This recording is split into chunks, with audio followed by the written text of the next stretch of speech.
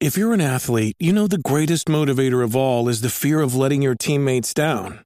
After all, a team is only as good as its weakest link. So you owe it to those wearing the same jersey as you to be your best every time you step on the field. That's why there's no vape in team. When you vape, you can expose your lungs to toxic chemicals that can damage your lungs. If you're a step behind, the team's a step behind. Brought to you by The Real Cost and the FDA.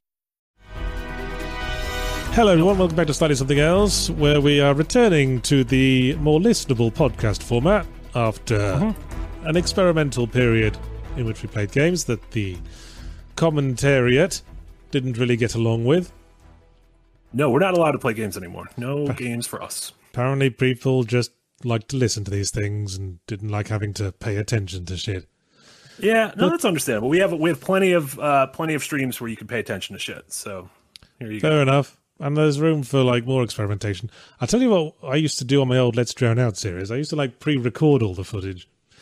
And then, because the problem with playing the game live is that I'm always getting distracted by what I'm supposed to be doing and pressing the buttons. even a game that you feel like you like Duke Nukem was something like like the back of your hand, but you still that much of your brain has to go towards playing the game, and you're seeing new things and stuff you want to talk about and everything. So yeah, we're not closing the door on every so often maybe revisiting stuff with gameplay. I feel like it would make sense with like singular game focused things like the Spec Ops one from a little while ago. But we heard you loud and clear, so we could just watch videos and comment on them like it's Mystery Science Theater or something. I would just watch. That would actually watch someone else's long play. I'm sure that wouldn't be a legal minefield. This sounds fantastic. We can critique whatever stream The Escapist did from 1 year ago today, and we can put our own spin on it. There you go. Easy peasy. Anyway, the topic to drive discussion this week is one of that you suggested, and that's short stories as a game thing, which came to mind through Live Alive, as I understand it. Yeah. So Live Alive is the old/new game. It was an old. We've talked about it, I think, in a couple of the shows, but it was an old Super Famicom Square RPG. Ooh, Super Famicom, is it? Well, it never came to the West. Listen to Mr. Cosmopolitan. It's too good to call it a Super Nintendo. You could pull the Weeb out of Japan, but you can never pull the Japan out of the Weeb. Never got an official localization. However, Square just released for Switch a really cool, not only just like a remaster, but added a bunch of stuff to it, and sort of the visuals are now that cool 2.5D stuff that like Octopath Traveler and Triangle Strategy did. But the key feature of the game, like the real standout thing, is as soon as you boot up the game, you can choose one of 7 different stories to play, and you can play them in any order you want. And I think I played a fan translation of the original SNES game when I was younger. Yeah, it's funny. I think that was like those JRPGs that never saw real translations were some of the earliest, like, the reasons to use ROMs was like, oh, I can play, Mother 3 on translated, or Terranigma, or these, or Seiken Densetsu 3. I remember Seiken Densetsu 3.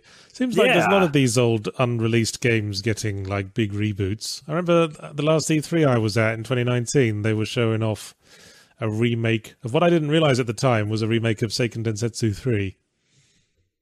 Yeah, because it kind of looks ugly. Like they did like a kind of a 3D kind of thing, and everyone looks chibi instead of using that really neat art style of Secret of Mana and everything. Yeah, so it was in the middle of the presentation. I went, oh, I know what this is. I played an unofficial ROM. I mean, no, I didn't. No, I definitely wouldn't do that. Never. Absolutely not. But yeah, Live Alive, the cool thing is, you choose 7 different stories, and it's they sort of range across time. So you can do one that's a caveman in prehistoric time that has 0 dialogue. It's the characters kind of emote, and you tell the story through pantomime. Ranging, you can go up to, there's a story that's a Western that's very much modeled after spaghetti Westerns. The music sounds like Sergio Leone music, to the far future where there's robots and space and everything. And they do eventually, once you beat the 7 of them, it's not a spoiler, that they eventually kind of tie into each other. But for a bulk of the game, they feel like completely disparate stories, and the only thing they share is a villain of like a similar name. So like the villain of each chapter is something called Odio, and so it could be maybe like a evil gunslinger, or the leader of a warring tribe, or a feudal Japanese warlord. Should I be playing this? I'm short on things to play.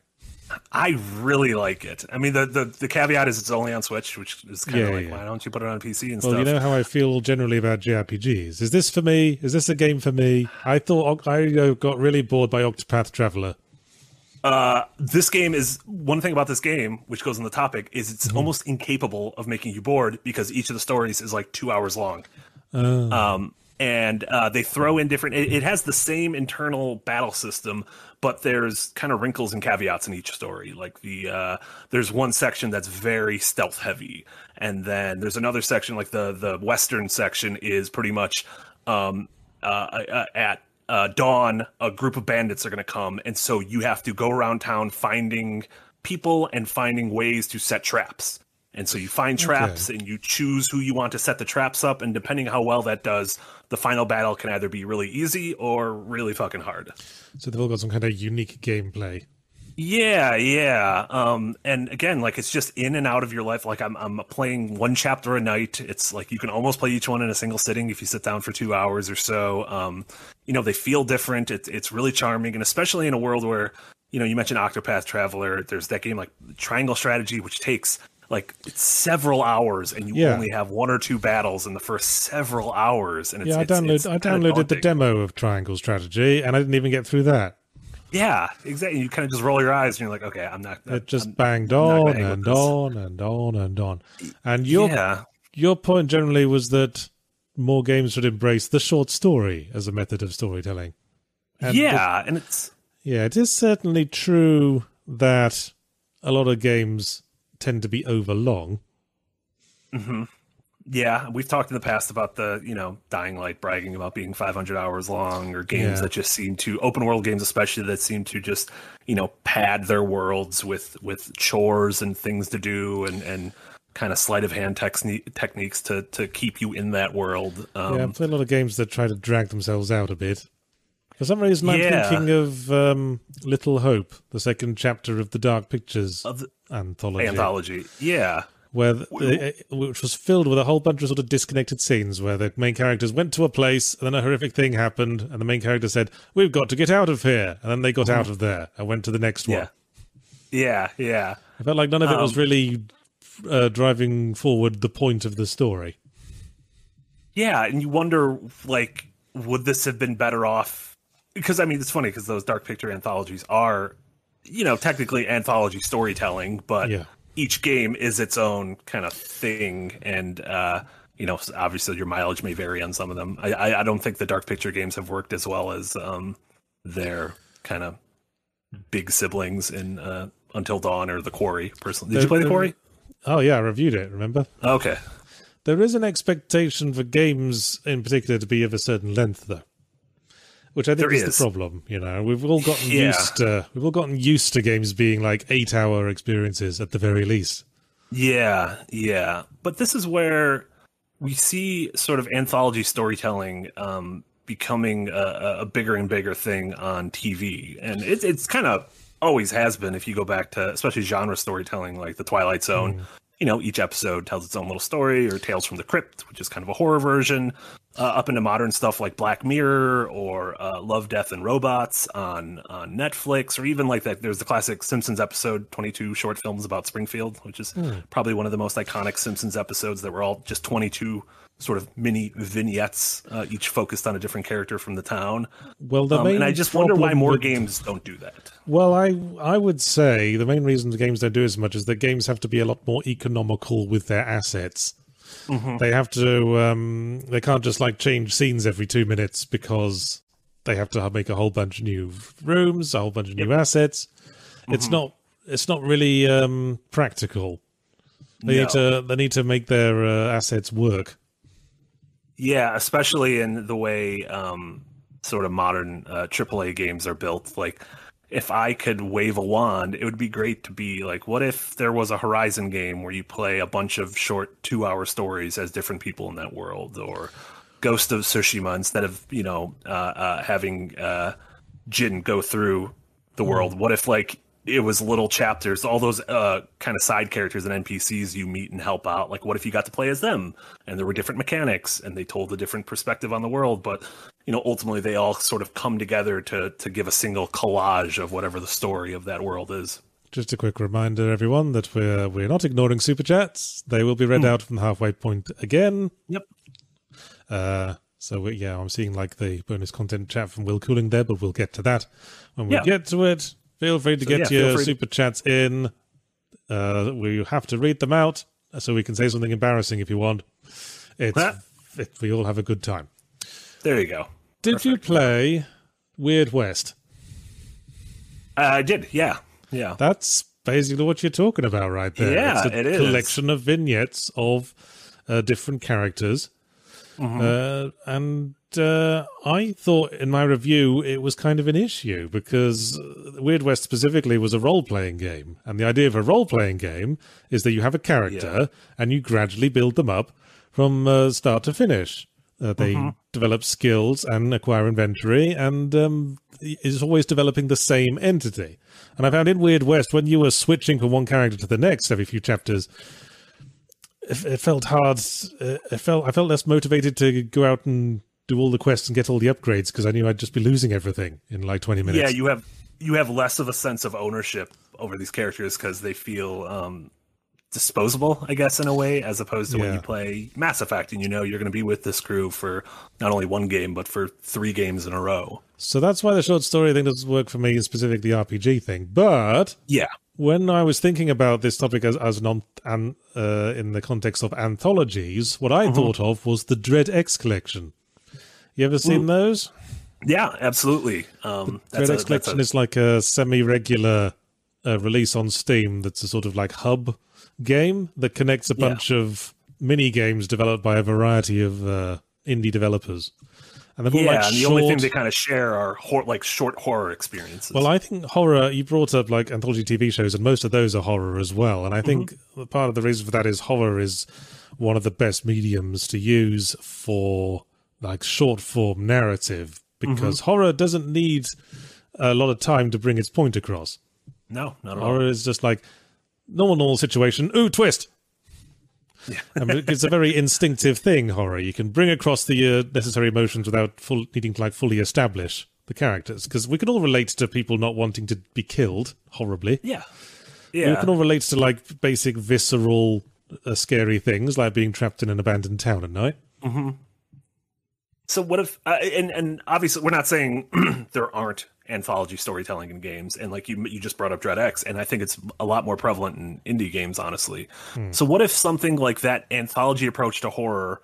I know we've talked and you've made videos ad nauseum about how let the dead die, like let them rest. But what if there was a Silent Hill game that was a series of maybe connected, maybe not even connected, but short experiences, all sort of set around the theme of Silent Hill? So given the ostensibly the Dread X treatment, but given the AAA budget of a Silent Hill game, and then furthermore, what if instead of a single team working on each one, each of the vignettes was made by a different team, and so it wasn't just getting like Live Alive has is all ostensibly built by the same team, even though there's kind of credits at the end of each episode. But like, what if you had developers from around the world, teams of different sizes, famous developers, unknown developers, all working on this single project with their kind of unique piece, in the same way we see in, a lot of those aforementioned, stuff like Black Mirror or Twilight Zone or Love, Death, and Robots. Now you're describing it, I'm sort of attracted to the concept. Partly because that's basically what they've been doing with Silent Hill this whole time, with constantly like shunting it to different developers, and they're all putting their own spin on it. But most of them have been kind of shite, and I'm wondering if, like, maybe if they were in a shorter format, we could figure out quicker that they were kind of shite and move on to the next one. Something like Silent Hill Shattered Memories, now that you're mentioning it, probably would have benefited from being in a shorter format. Yeah, and I think you can take bigger swings with a shorter format if you want to really really sort of get outside your comfort zone in terms of either presentation or gameplay or story. I feel like people are more willing to engage with something really experimental if okay, this is only going to last an hour or 90 minutes or something like that, as opposed to dedicating an entire 10 to 12 hour game on something that you're not sure if it's going to be a big swing and a miss. Yeah, one with Live A Live, Nintendo kind of has a history of embracing anthology storytelling in some of their more, I guess, minor franchises. Kirby Superstar Saga for the Super Nintendo. I know Kirby's like a lot of people don't like Kirby, or think Kirby's for little babies, but Superstar Saga was ostensibly like 7 or 8 different games of different genres on a single Super Nintendo cartridge. And so there were Kirby games that were more there was like a traditional Kirby on there. There was more of a boss rush, Kirby game on there. There was more of a puzzle game on there, more of a racing game on there. And the collection was kind of choosing which of these you ultimately want to play in which order. And it did feel like they were like, we have all these ideas for different Kirby games. What if we put them into one single package instead of, being like, all right, we need to make a Kirby game that has 10 levels and has the exact flow of a normal Kirby game. And for something that was released in the early 90s, like, it was kind of impressive how outside the box they were thinking for that.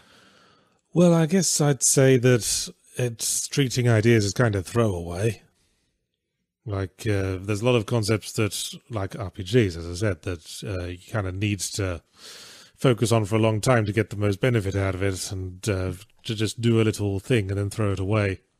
Yeah. Might be a bit wasteful with video game budgets and all that, but as you're describing it, I was suddenly thinking that there's quite a lot of games that embrace a sort of anthology format. I was thinking of Mario Odyssey, which I'm playing with my daughter at the moment, incidentally. Okay. Oh, nice. Yeah, is she liking it? She likes to watch it. She likes to watch. Sometimes she insists on grabbing the controller and playing it for a bit, and then we just fall into lava a few times, and then, until she grumpily lets me have the controller back. Does that one have I know Galaxy had kind of like the second player mode where you can kind of waggle a wand and like collect gems and stuff? The 2-player mode in Mario Odyssey is a pile of shit. But anyway, Mario Odyssey and a lot of Mario games have a pseudo-anthological style in that you go from world to world and all the worlds have a different theme. And in Odyssey in particular, every world has its own crisis that you have to deal with. Yeah. And it's all like connected by the overarching problem of chasing after Bowser and stopping his fairy tale wedding. Yeah. Which is just has to be illegal. Like, Bowser needs to stop doing that. Bowser needs to stop forcing people to marry him. That's awful. Although they all use the same basic platforming controls, there's a distinctly different feel in the way the worlds are laid out. Yeah. Yeah. I mean, New Donk City feels like nothing else in that game. Yeah. Like, that feels like a very singular, like, not only in the intro and then in the musical number, but just the way that open world kind of unfolds compares to like the Snack Kingdom or the thing where you can become a T-Rex. It's kind of the closest I think Mario has felt to that, honestly. Although you could say, Mario 64 even introduced some of those ideas with having certain levels you jump into just be races, like sliding levels, or certain levels be more boss heavy. Sure. There you go. Anthologies and games already. You must be very pleased. I am extremely pleased, but I want more. I demand more. So there's also a difference between. I even see some people in chat talking about it. Of do mini game collections count as anthologies? And the game that came to mind with that is like WarioWare, something that is so heavily built on like a rapid fire progression of different mini games where you have to learn the mechanics in a matter of a moment. Well, I'm thinking of The Seventh Guest, which probably shows my age. Okay. Yeah. That was just a collection of mini games with an overarching story that you were picking up in scripts and scraps. Yeah, and there's even almost an indie version of WarioWare called Spookware. Yeah, I've seen that.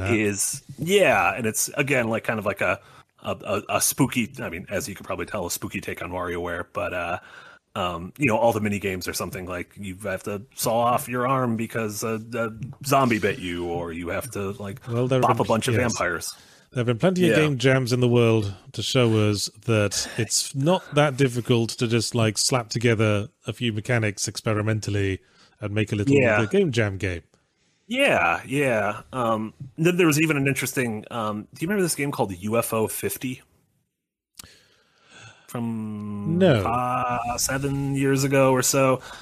It was a collection of 50 little games, all done by different developers. So almost in the same thing that how the Playdate, the little crank machine that we talked about a couple months ago, has little experiences by a bunch of different developers. UFO 50 was the same thing. So Derek Yu, who created Spelunky, did a game on there. And again, it was definitely your mileage may vary on a game-to-game basis, but it felt like a chance for folks to be able to try something different and creative without having to commit to the several-year cycle of making a game.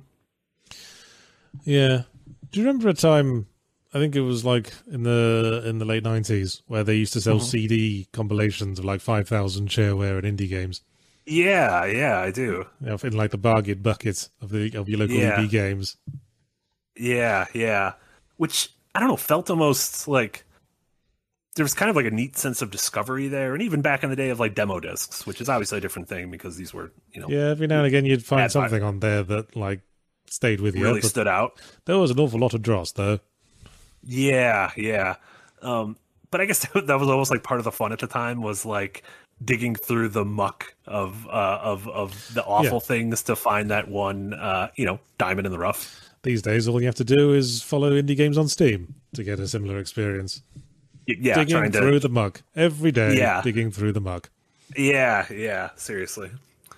I listed a couple other games that came to mind to sort of see if you think this would fit in this. What Remains of Edith Finch, which has a single overarching story, but each backstory feels like it conveys the story in a very different way. That was certainly anthological, yes. Mm-hmm. Yeah, and I liked how each, as you were, I guess, if folks don't know, What Remains of Edith Finch was a sort of a first-person walking simulator game where you were walking through this this family's house, and it was just several generations lived in this house, and it felt like patchwork built upon itself. And every once in a while, you'd come upon a diary or a memory of a former member of the family, and the whole thing was the family was supposedly cursed, and everyone met an unfortunate demise. Was that and you would a case of every chapter being made by a different creator? It was not. No, it was the same team. Although, if you look at the different chapters, they absolutely feel like different creators. Yeah.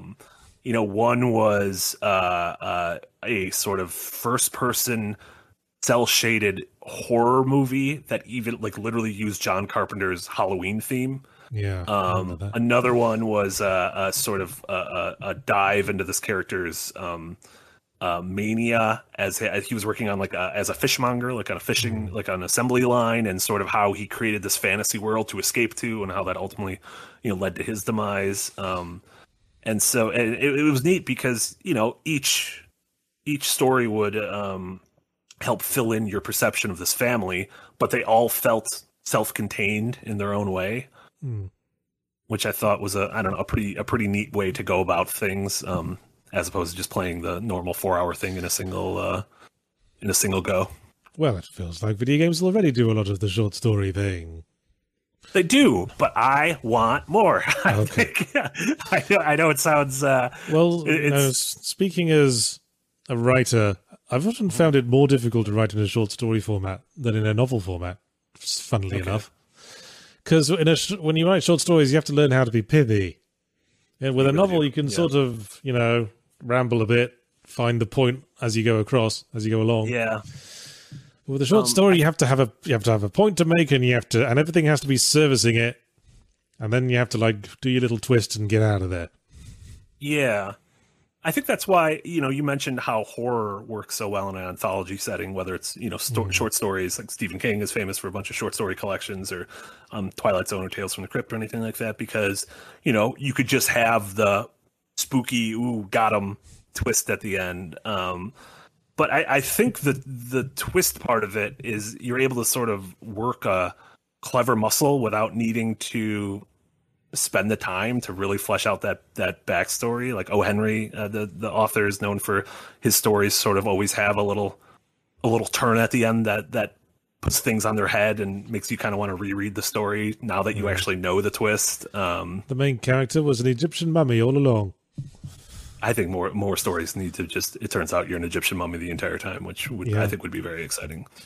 Other recent games that have done this, do you remember, I believe it was Battlefield 5, that each campaign was a separate, disparate story, and you played as a different character, which I guess like Call of Duty has done before. Was that the World War One one?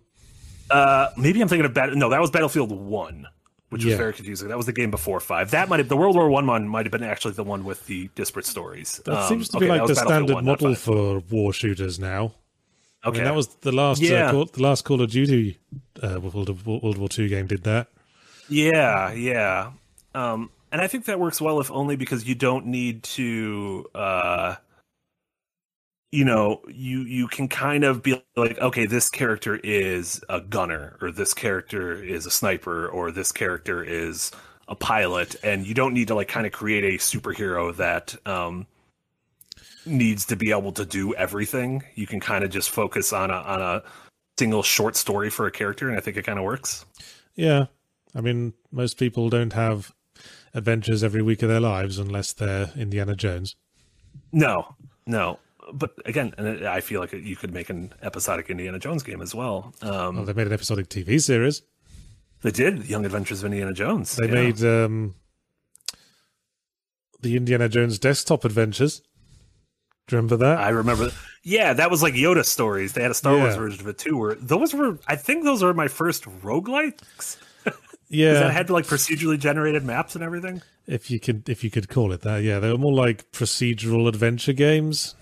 Yeah, sort of. I remember those top down, a sort of Ultima-y sort of vibe of where they position things. Yeah, I remember those. Those were before their time. Definitely strange at the time. They were for their time. They were before their time. So there's a thought. Nice way to put it. Perhaps the roguelike procedural genre is the place to look into making a short story engine. Yeah. I mean, is that the closest thing we have now to like? I guess. Well, I was working on Extra Punctuation that's going up soon on the subject of interactive narrative. And I was pointing out how you see all these games trying to create this sense of interactive narrative with branching paths, and it always feels kind of lesser. But then you have games that just sort of take a step back, relinquish control a bit, and use procedural systems. And they, to my mind, have been a lot more successful at creating a sort of procedural story engine. The Shadow of Mordor Nemesis system springs to mind. Yeah, absolutely. But also something as simple as XCOM, where they just give your soldiers a name and a face and a nationality, and then your brain fills in the rest. You like get attached to them; they become characters just from like surviving mission to mission. You start getting a sort of like sense of bias that maybe one of them like misses their shots more often than the others, even though they probably don't. And you make up a story in your own head, like saying, "Oh, he's been on the whiskey again." Stupid Scottish soldier. Yeah, and you get a similar thing. Like I think this month or next month is the 10th anniversary of FTL, and I feel like that was a similar hook in that game where it felt like every time you booted it up, it felt like you were going on a completely new and different adventure. Yeah. And the people might be different, and the scenarios you hit might be different, but it was like almost like I'm watching a new episode of Star Trek every time I load this up, and I don't know how it's going to end every time. If it's going to end, well for me, or if it's going to go absolutely poorly for me. That was always what appealed to me in FTL, like being able to say divert power to the main thrusters, and that would actually mean something. That was actually a mechanic. You could divert power to the main thrusters. Yeah, you could scream like any captain of the Enterprise would, and see what actually happens there. Yeah. Shields up, number one. And then you can see the shit, and you're like, oh, this is what actually happens when they do that. That's nice. The last group of games that I feel like they're kind of dabbling in it, but I'd be curious to see if they ever like really fully commit to it. Is some of those first party Sony games we've seen smaller side stories or downloadable content, like going back to Left Behind with the original Last of Us, to Uncharted: The Lost Legacy, and then to even a few years ago with Spider-Man Miles Morales. Yeah. And now those are less like anthology storytelling and more we can create a small experience using a lot of the assets from our original game. Then this can act as like a sort of a snack before our full-fledged sequel comes out next. That's it. It's the attitude of a lot of DLC. Just an extra bit of dessert. That now that we've got all this stuff in place, I've always thought in the Zelda series, whenever they do like a direct sequel to a Zelda game, they usually do something interesting with it, and it's probably because they've already got everything established. Like Majora's Mask, for example. Yeah, they got all the bullshit out of the way, rescuing Princess Zelda from Ganon. The token plot with the first one, Ocarina of Time, and then everything was in place, so they could have some fun with it. Yeah, and it's great because not only I'm literally playing through that now on my personal channel, on my streams, and that's it also doesn't have to do the work to teach you how to play the game. There's kind of an assumption that you played Ocarina of Time, and so you got the sort of major A plot story out of the way. You've got teaching you the mechanics out of the way, and also the way they reuse a lot of the assets from the original game. Like they'll take character models, but since this game almost feels like you're in a dream or a nightmare, they'll bring that character and they'll be completely different, and they'll actually flesh them out and give them a really interesting story. And obviously that's a product of, they wanted a Zelda sequel in a very short turnaround in like a year. And so they're like, well, this is what we could do in a year. We have, these all these assets and everything from the game that came out in 98. So see what you can do and release it within, 14 months. And through that constraint, I think there was a lot of creativity at play, and that's why it's definitely one of my favorite Zelda games. Majora's Mask certainly feels like it throws you in at the deep end. It's like, it really does. You figured all this out in Ocarina of Time. So the first thing we do in Majora's Mask is just like pound you into the dirt with a big baseball bat. And then you're a tiny, pathetic thing scuttling along. It's like I have no mouth and I'm a scream or something. Yeah. And again, like you can, instead of having the vast expanse of Hyrule, Termino is a much smaller location, but they make up for that with the time loop mechanic, which definitely at the time felt extremely inventive. The time loop at the time was inventive, and it certainly seems like the sort of experimental mechanic that could be explored in a shorter form, lower stakes experience like that. Yeah. Is there a franchise that might might be suffering from fatigue that you think could be rejuvenated by taking an approach to storytelling like this, by sort of trying something weird and different and experimental? We brought up Silent Hill earlier, which I think clearly horror does work in this kind of formatting. Well, we're seeing a lot of variations on the boomer shooter. Yeah. As discussed in the last extra punctuation, a lot of those are embracing sort of experimenting with just one interesting mechanic. Mm-hmm.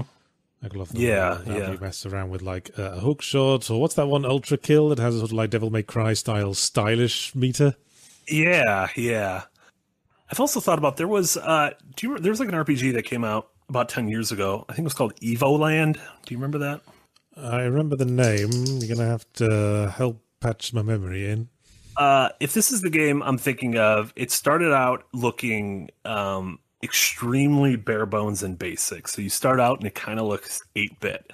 And then as you progress through the game, for a story conceit, the game keeps evolving, both visually as well as in terms of mechanics. Right. And it evolves. Do that. Yeah, and it evolves kind of with the history of the genre itself. And so I wonder if in a shooter format, if you could almost have something that starts out, very sort of skin and like, just bare bones, feeling like something like Doom or Wolfenstein 3D. And then throughout the game, it kind of adds mechanics and visual flourishes at the pace that they were added in in real time. So, adds a new axis with something like Quake, and then maybe adds like a kind of an immersive storytelling thing like Half-Life did. And then, as it keeps growing and evolving, it's adding whatever the element du jour was in at that console generation, or that that time for the genre.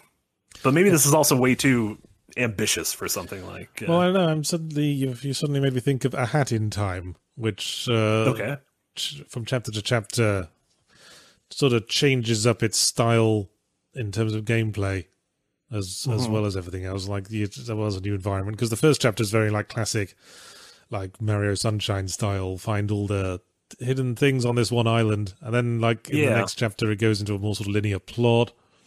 Then in the next chapters, like does something in a haunted forest that has a completely different tone. And it sort of plays around with the structuring of the gameplay. Yeah, I think if done well, that works really well. If sort of done as let's just do something different, then you might be left being like, why am I having a steak alongside chow mein alongside cake? Like, it might feel like a weird mishmash at a buffet. You kind of need I think if there's a strong through line in terms of the primary gameplay mechanic, that can work pretty well. A Hat in Time did that because it had strong Mario style platforming mechanics running through it all. The good kind of platform mechanics, the easy to learn, hard to master sort of thing, where you can just about run around and jump on things if that's all you need to do. But, once you get to grips with it, you can do all kinds of crazy stuff. Yeah, you kind of wonder, like, if a team is able to lock down a really compelling gameplay loop, would shying away from it at certain points almost be a detriment to the game? Would you hold the experimental parts? Would you sort of judge them differently because you're like, well, I want to go back to like the platforming is really fun. Why am I not platforming anymore? Why am I in a race car? Or why am I doing a stealth section or something like that? Make me think of games like No More Heroes, where they set up like the standard combat mechanic, and then every now and again it just does a sort of subversive comedy thing where it just becomes like a turn-based RPG battle for one battle. Yeah. Well, especially wasn't there what was the one that like had the all the different sort of arcade mini games that was kind of built around that? Was that Travis Strikes Again? Yeah.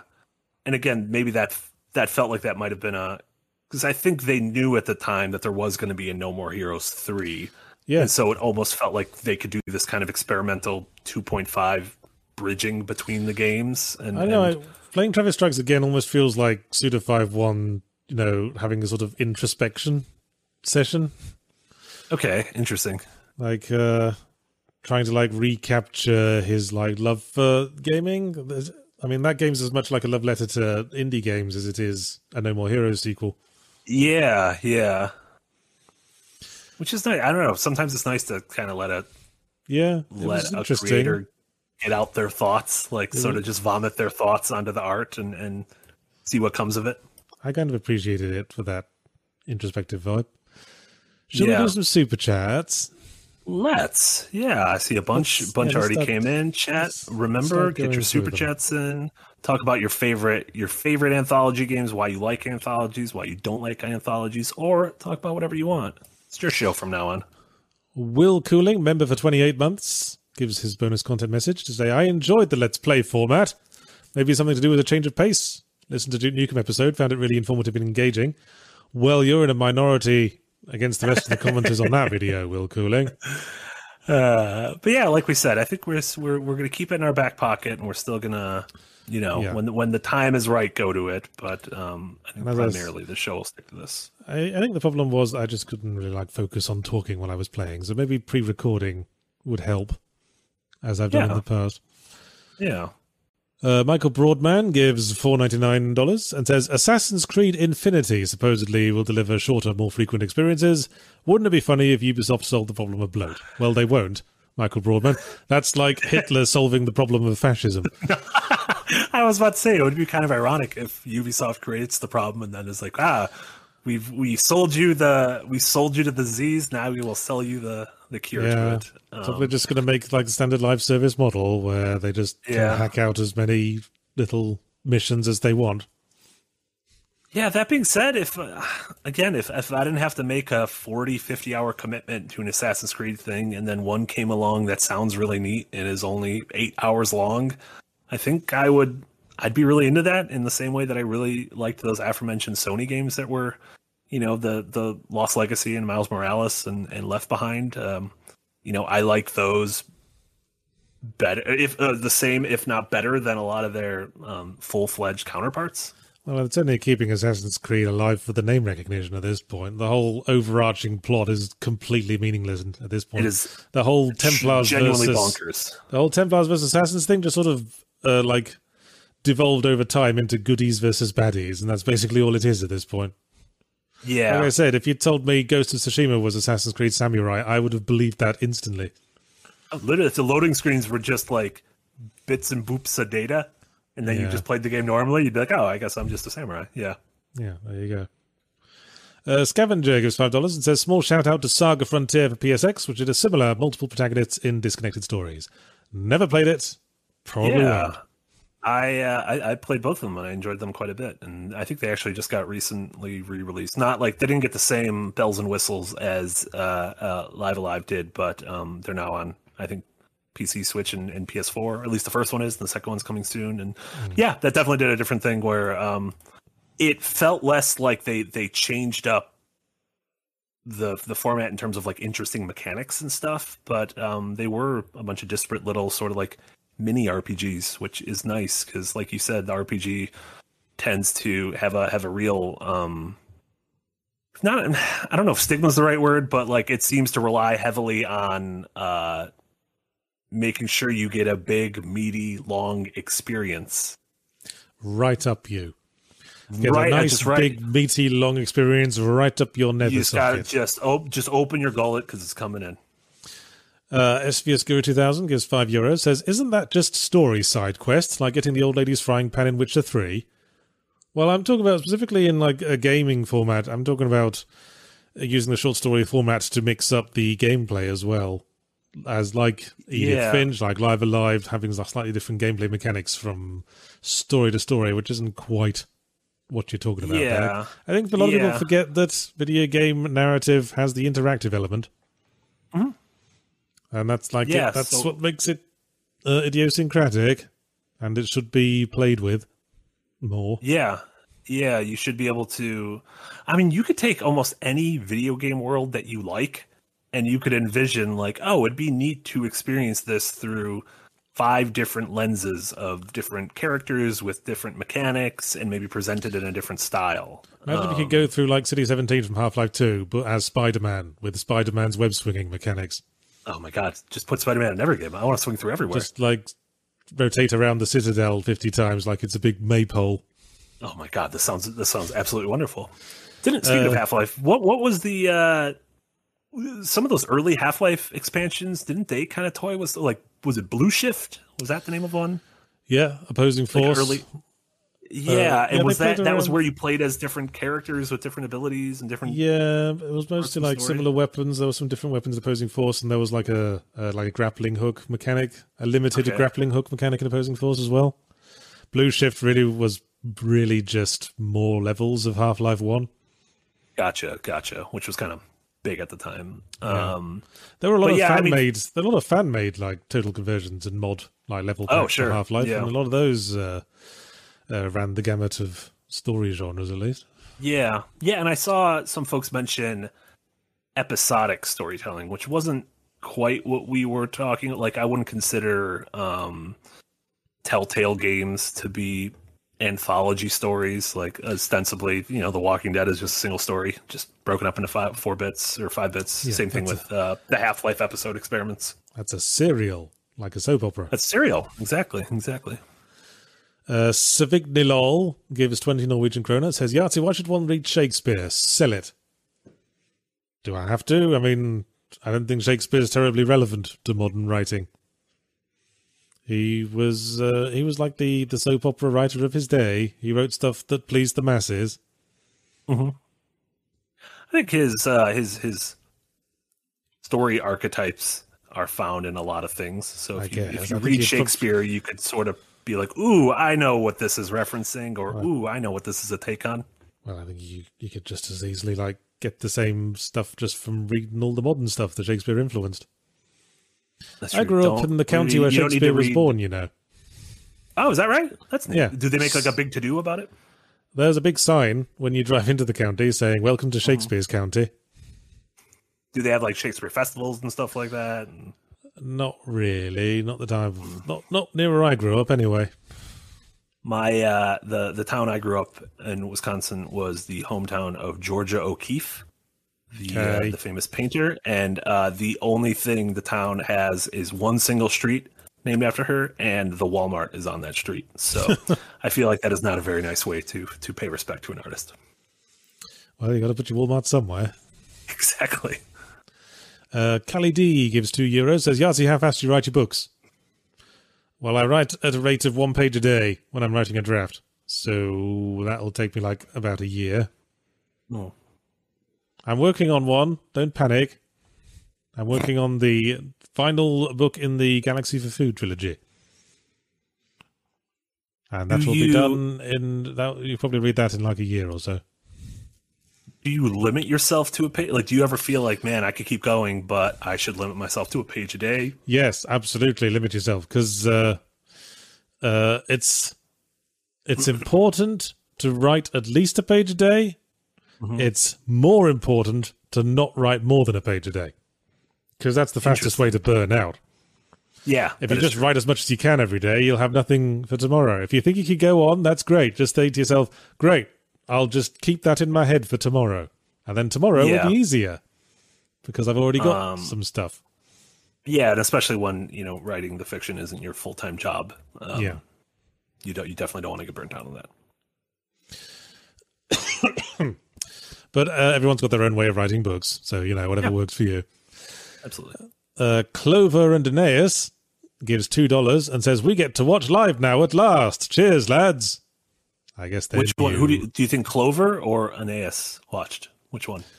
I like to think they were together. I think Aeneas is the human and Clover is a bunny rabbit who sits on Aeneas's lap.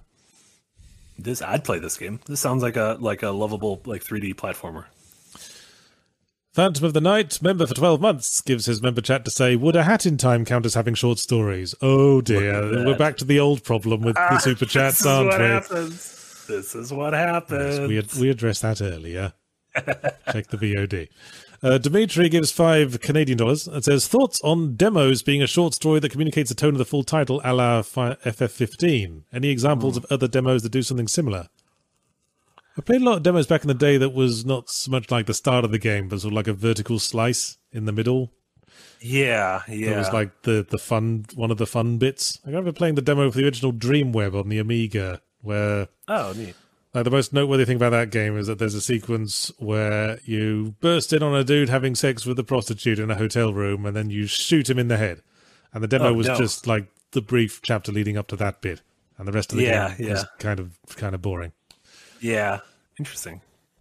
The Final Fantasy 15 one is interesting because it's that was the demo was called Episode Dusky, and it was ostensibly its own thing. That was like a part of the entire experience. So like some of the things you do and see in Dusky are different than the final game. So it almost is like a companion piece, I guess, but ultimately a demo that, gives you a flavor for what the full game is going to be like. Which is kind of Half-Life Uplink as well. The demo for Half-Life. Yeah. That was a completely separate chapter that wasn't in the full game. Yeah, and I know, that's what PT would have been to Silent Hills. I know Stanley Parable had a demo that was its own thing that acknowledged that it was a demo, and the whole kind of wink, nudge way that Stanley Parable tends to do things. And suddenly I'm remembering Space Quest 6, of all things, the Sierra Adventure game, had a demo that was just a completely separate short story using some of the same rooms and assets as the full game. That's neat. I think that's neat. I'd like to see more of that. I feel like that's in a very similar vein of the things we're talking about. Who can spare the assets? I mean, with the big money industry these days, they'd probably make you save that for DLC or something. I mean, yes, sadly, 100%. Yeah. Anyway, Guy on Couch gives 125 things I don't know what those are. Oh, It says, cheers, returning to the old format. Also, funnily enough, I think some mobile games lean into short stories as a result of their constant updating. Okay. I Interesting. haven't played too many of those. Neither have I. No. Those are also apparently Philippine pesos. That's what the little symbol is. I didn't realize the Philippines used a peso. Interesting. Oh, there you go. This weirdly reminded me of, I think we've talked about Kentucky Route Zero in the past, and I think you've talked about how you found it really boring. But you literally, that was a very well-timed yawn. That was incredible. But it had in between, it was like 5 episodes, but in between the episodes were almost these interludes that were like very different. Like they told stories in a different way, and it was like about a different part of the world, and wasn't really necessary for completing the whole thing, but felt like neat little. That game certainly had a broad variety of shades of dull. Don't say that. It was wonderful. I'm just thinking about one interlude where you had to watch an entire student play. And I love that. And then depending on where you looked, you would hear different conversations. Oh, I thought it was great. Yeah, what that meant was the story wouldn't continue until you subjected yourself to it. Like, if you were looking away from the story, it would stop until you'd looked back on it, ensuring there was no escape from boredom hell. Yeah. Boredom hell's great. I want to live in boredom hell. Seems wonderful. Well, it's got to be better than hot pokers up the jacksie hell. See, there you go. We can agree with that. Mark Devis gives £4.49 British pounds and says, Citizen Sleeper released its first free episode at the weekend. Feels like the base game is a solid foundation to build shorter stories on. Yeah, I guess it is, Mark Devis. In that it's basically just written short stories displaying over a picture of a space station. I have played that one. I quite liked it. But it is just like as a story, as a sort of choose your own adventure thing. Yeah. Yeah, and that could work. Like if someone creates a world that people find interesting enough, I think like why not continue if you want to tell stories of a similar genre, have it in the same world. You don't need everything to be super interconnected or like needing to experience one thing to understand the other. But having little nips and nods, I think, could be pretty neat. Scavenger gives $5. Says, does an anthology-style game risk diluting the brand? Would a Star Wars Live Alive work, or would it just further blur what Star Wars is? There's got to be some example of a Star Wars anthology thing. There's plenty. There's Star Wars Visions, which is the Star Wars anime anthology. That's very similar, kind of to the Animatrix, where different teams did it. Animatrix, yeah. There was old Star Wars short story books. There was Star Wars Tales from the Cantina. It was all different short stories about seedy underbelly of things. I think that would work great for a game. Honestly. It's always been very blurry what Star Wars is, because Star Wars is just such a basic concept. It's just like the hero's journey in space. Yeah, Star Wars seems like it can be whatever vessel you want to put it in. The vessel run, one might say. I think it'd be cool as burnt out and tired as I am of David Cage. David Star Wars Cage. game, David Cage. I think that upcoming Star Wars game that probably won't be out until we're all dead would be neat if it just let us experience the story from a bunch of different point of views. That was Heavy Rain, wasn't it? Yeah, but instead of yelling Jason, you can still yell Jason, because that was the name of one of Han and Leia's sons in the old canon. So you could just keep yelling Jason. Actually, old canon, expanded universe in the bin, no longer canon. Tic Tac Talk, member for 4 months, uses her early access member chat to say, does Chrono Trigger fit for this category? I would say no. No, it's all like just the same dude time traveling through different time periods. Yeah. You still play as Chrono. It doesn't really shift with gameplay. He keeps things fresh, that you go from the post-apocalyptic future to cavemen to medieval frogs. But I would say no. That being said, Chrono Trigger is wonderful. Just one medieval frog. There's like a medieval world with like one frog in it who was a with frog one frog because he was cursed. Yeah. Phil Myanus. Oh, I see what you did there. Do we think this is someone new? I think Or it might be is a this new one. Yeah, copycat? I think they've discovered like the fast track to being noticed on these things. Yeah. Who gives 50 somethings CZKs Czech, perhaps Czech Republic money?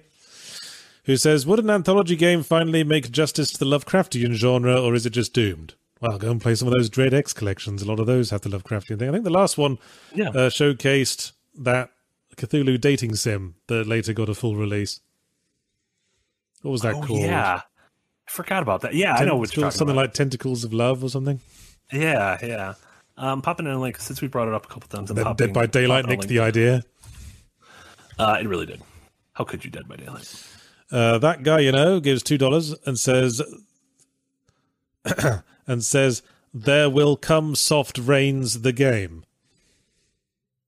Do you understand this? Is this a reference? Is this I don't get it. Oh, it's a Ray Bradbury short story collection. Oh, okay. Yes. That I think would be great. There's a lot of great sci-fi short story collections that I would love. That not like to pull from, but to be inspired by. I think that'd be great. Scavenger gives $2. Says, would Stray be better as an anthology part? Well, I make no secret of the fact that I think a lot of that game, kind of too much of it, is just pointing towards the next contextual button prompt and pressing it. What? I'm trying to think of if it was an anthology. So would you play as like the different robots? Maybe you could do an anthology alongside Endling, and it's just an anthology where you play as animals in a human ruined future. Okay, I could get behind that. I could also get behind playing as a different animal at different points in that history. Because clearly Tokyo things Jungle have changed quite a bit. That is, at that point, I think we're just talking about Tokyo Jungle. Yeah, it's just Tokyo Jungle then. Yeah, that's also great. Richard gives $2, just Richard, to say, is the Stanley Parable a group of short stories? Ooh, I'd classify that more a branching narrative game. Yeah, that's aware that it's a branching narrative game. Sort of self-aware branching narrative. Yeah, because I think all the separate pieces ultimately come together. I don't describe. It's all part of the same experience, I guess. Yeah. Whereas the 7 different stories in Live Alive, up until the back half of the game, feel very different and can be experienced in any order and that kind of thing. Whereas, yeah, I don't know. That is an interesting question because Stanley Parable definitely toys with this kind of stuff. Excuse me. I've been getting up too early lately. That's not good. The Dogmatic Director gives $2 and says, a game consisting of many Yakuza sub-stories, maybe. I think that could be. I think Yakuza is a great candidate for a world that could use that. I've certainly been weird about the weirdly elaborate side stuff. In Yakuza games. Ostensibly, the thing is, the Yakuza games are so weird with what your character can ultimately do that it almost like takes all of those ideas for side stories and puts them on one person. Like, oh, you're now a property magnate, or you're running a maid cafe, or you're getting high scored in an arcade. Kazuma Kiryu sells it well just by being a complete brick wall of a character. It's inherently funny seeing him do all sorts of things. It's like seeing Agent 47, like just supercutting between all his different costumes. At one time he's doing a suit, sometimes he's wearing a big like chicken costume, and it's part of the fun. Yeah. Hitman's, I guess, it's not an anthology, but like the way the modern Hitman games work, like each level is very much its own thing. I classify Hitman as sort of like the video game equivalent of like a Mystery of the Week detective TV series. Yeah, I think that's a good way to put it, where ultimately the overarching story isn't the important thing. Like, I don't care if Hitman gets his vengeance or finds justice or anything. Like, I know about the individual stories, Yeah, and I know they just released, I haven't played it yet, but I heard it's pretty good. They just released I think for free, a new level for Hitman 3 that's all like set on like, I think an island with like a wrecked old pirate ship, which again is like an interesting, I don't know, like I'd like a Hitman game that takes place at like Roswell. Like, it could throw some weird fucking aliens in there. I don't know, that's fine with me. Like, let me sneak around that place. Sure. I think there's a Duke Nukem 3D level along those lines, if that's what you want. There you go. Bajango gives $5 and says, I'd say that Eternal Darkness nailed the vignette style of gameplay. Each chapter was its own story, but came together at the end. Yeah, I guess I'd agree. Yeah. Eternal Darkness was a neat one. And it's weird that has never, I don't know if there's a weird licensing or rights thing with that, but it's weird that it's never seen the light of day outside of GameCube. Well, the developers went on to make 2 Human and then basically shot themselves in the head. Yeah, but man, like the fact that that's not on PC or just like a modern port, you don't have to do too much work to it. Didn't the lead the guy fact that we've gotten Resident Evil 4 a million times? Didn't the Silicon Knights lead guy get cancelled? Something came out like he was like some big weirdo. I think he was a big weirdo. I don't think he was like an evil weirdo. He might be an evil weirdo though. Dennis Dyack, I believe, was his name. Yeah, that's the one. Yeah. Names Not Fits, member for 2 months, using their member chat, and asks, what is better, Power Washer Simulator or Viscera Cleanup Detail? Well, if you watch this week's Zero Punctuation, coming out on Wednesday on escapistmagazine.com or on YouTube if you're a YouTube member, you will get an answer to that very question. Dun, dun, dun. Would you like a game where half of it is causing the mess and then the other half is cleaning up the mess? I made that game. I made that game during my 12 games in 12 months dev diary challenge. It was called The Cleaner, and that was the very premise. Did you like it? Well, a lot of people did. It was the winner of my poll of which was the best game. Great job. I'm glad you took my advice and made that game.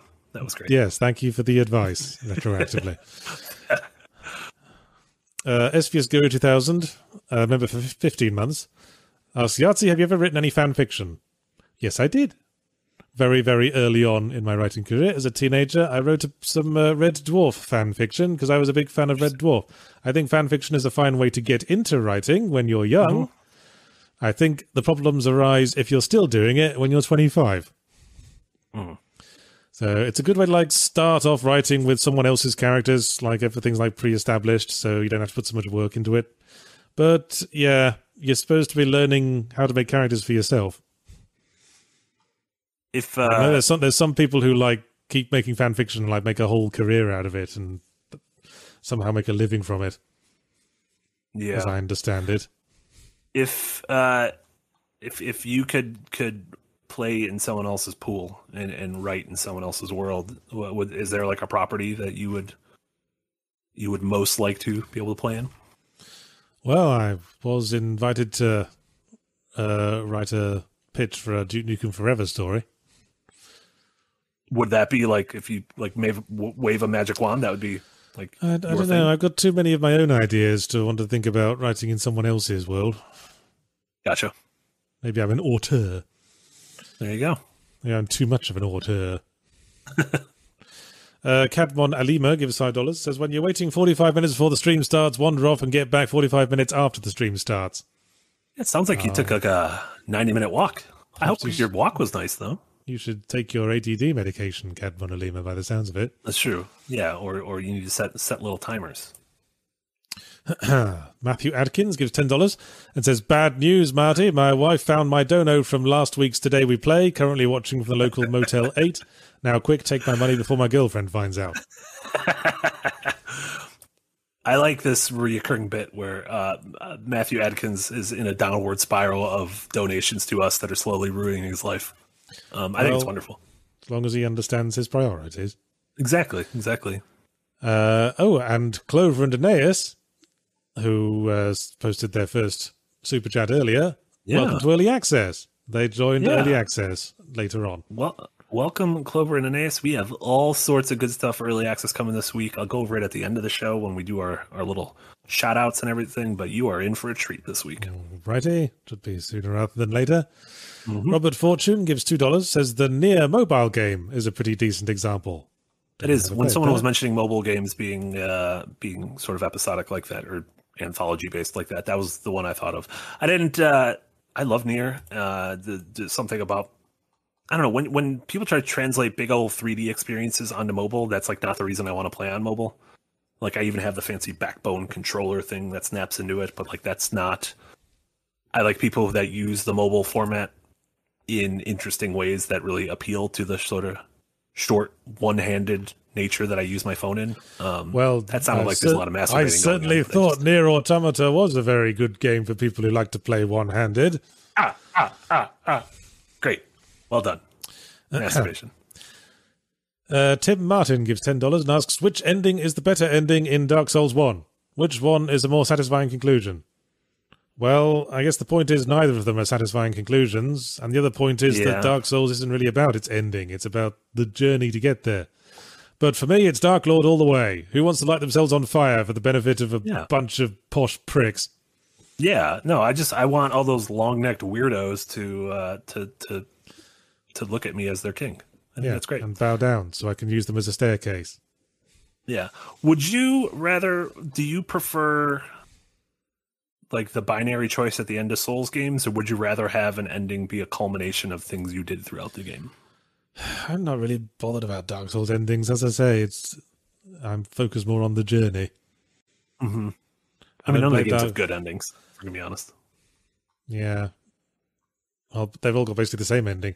Sustain the Age of Fire or begin the Age of Dark. That's basically every ending of a Dark Souls game. That is true. Age of Star Clover does say that Age of Stars is the best ending in Elden Ring, and I do agree. If you like. Excuse me. Simple Simon gives $2, says, so Hitman is the video game equivalent of Columbo. Yeah, basically. Ooh.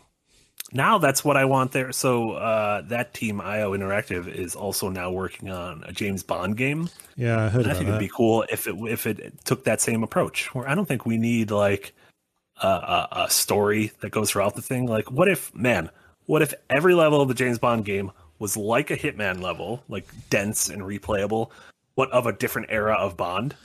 Like, have something feel like early Connery, have something feel like the tongue-in-cheek Roger Moore era, have something be all super serious like Daniel Craig. That sounds pretty neato. Yeah. I kind of like to see a game that's just James Bond doing the day job. I assume the movie is just like the occasional big adventure he has. I just want to see what his day-to-day life is like.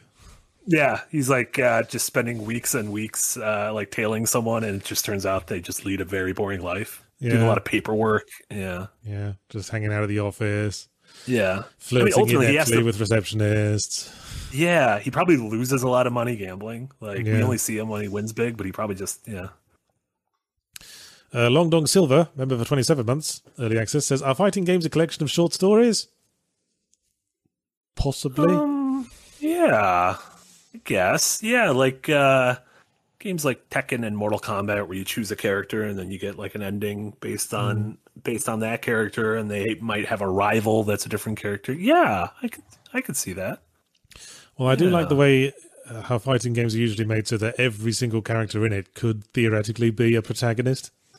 Yeah. I mean, that said, what was the fuck was with that dude with the whip in Mortal Kombat 10? And who was never seen again.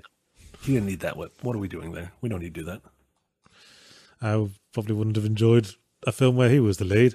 I wanted to play with the gay cowboy more. That's everything. That's everything I want in life. Yeah. And finally, Dimitri gives $2 Canadian and says, LA Noire but Columbo. See, I don't think a Columbo game would work if you were the one playing Columbo. Because that was the premise of every Columbo episode, is that the story follows the killer, and Columbo's just the sort of plot device that comes along. So a Columbo game would be like Hitman, but where you play as a different murderer, and your job is to try to get away with the crime, but you never do because Columbo's too smart. Columbo would be like your Mr. X or your Nemesis, just always sort of like appearing just in the level, always trying following you down the corridor, going, just one more thing, just one more thing. Yeah. As he rubs his forehead and smokes a cigarette. I think that'd be great. Yeah, I would love that. Oh, two more super chats just came in. Sasuke Saratopi, member for 2 months, says Fleming did write Bond anthologies, so it'd fit. Yeah, all right, fair enough. And Scavenger gives $5 to say, if the Thunderball jetpack is in the Bonds game, it'll be Yahtzee's game of the year. I just like good traversal mechanics if they fit the game. It's not just that jetpacks are always like the fast track to me liking the game. Or grappling hooks. Jetpacks are pretty cool. I just like traversal mechanics. That's why I kind of liked that Hell Pie game when it wasn't being completely gross. Yeah, I saw the other day you were playing it. I feel like you got Hell Pie fever. I'm going to review it because Oh my god.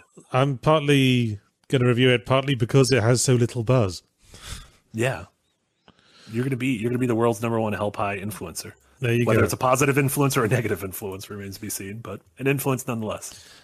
Anyway, let's wrap things up. Thanks for listening to Slightly Something Else podcast.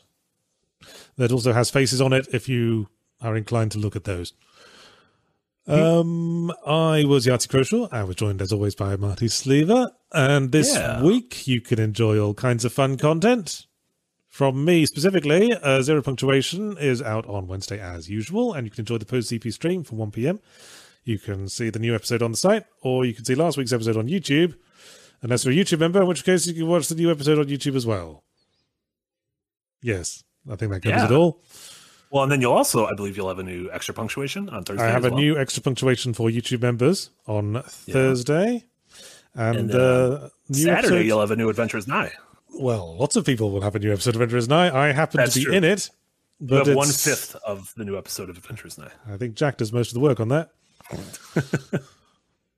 You show up and look pretty. That's enough. So that's if you're a member, you have those to look forward to later on in the week, as well as I believe either up now or up soon. We should have a new Anatomy on Dishonored from Jemate and a new In the Frame from Darren on authorship in the MCU, specifically looking through the lens of Sam Raimi, which is very exciting.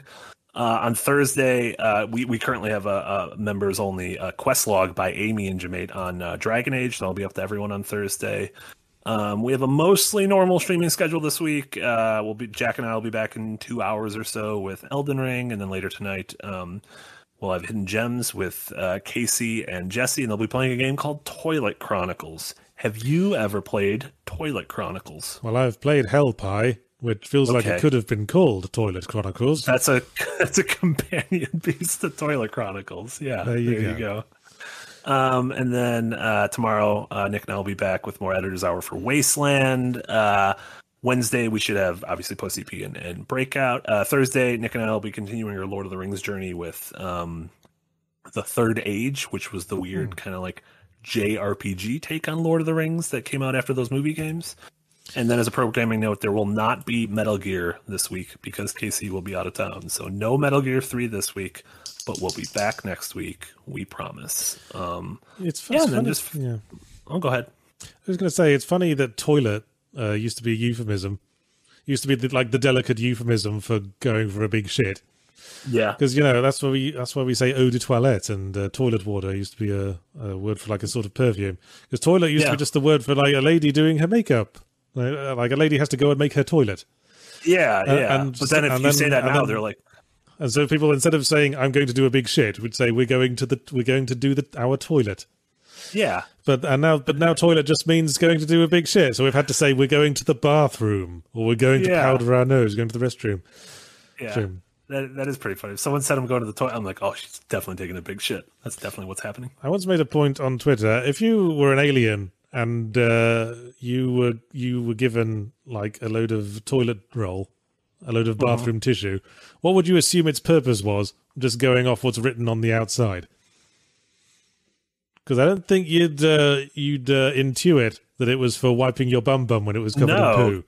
Because it's very much like, look how soft it is, and like maybe you'd fill a pillow with it and be like, oh, do I sleep with it? Like, do I sleep on this? Is this like for my comfort? I mean, if you just went by TV adverts, is this for just like dropping past a baby's bum to show how smooth the baby's bum is? Yeah. Oh, this is for like literally digging the shit out of my ass. Oh, interesting.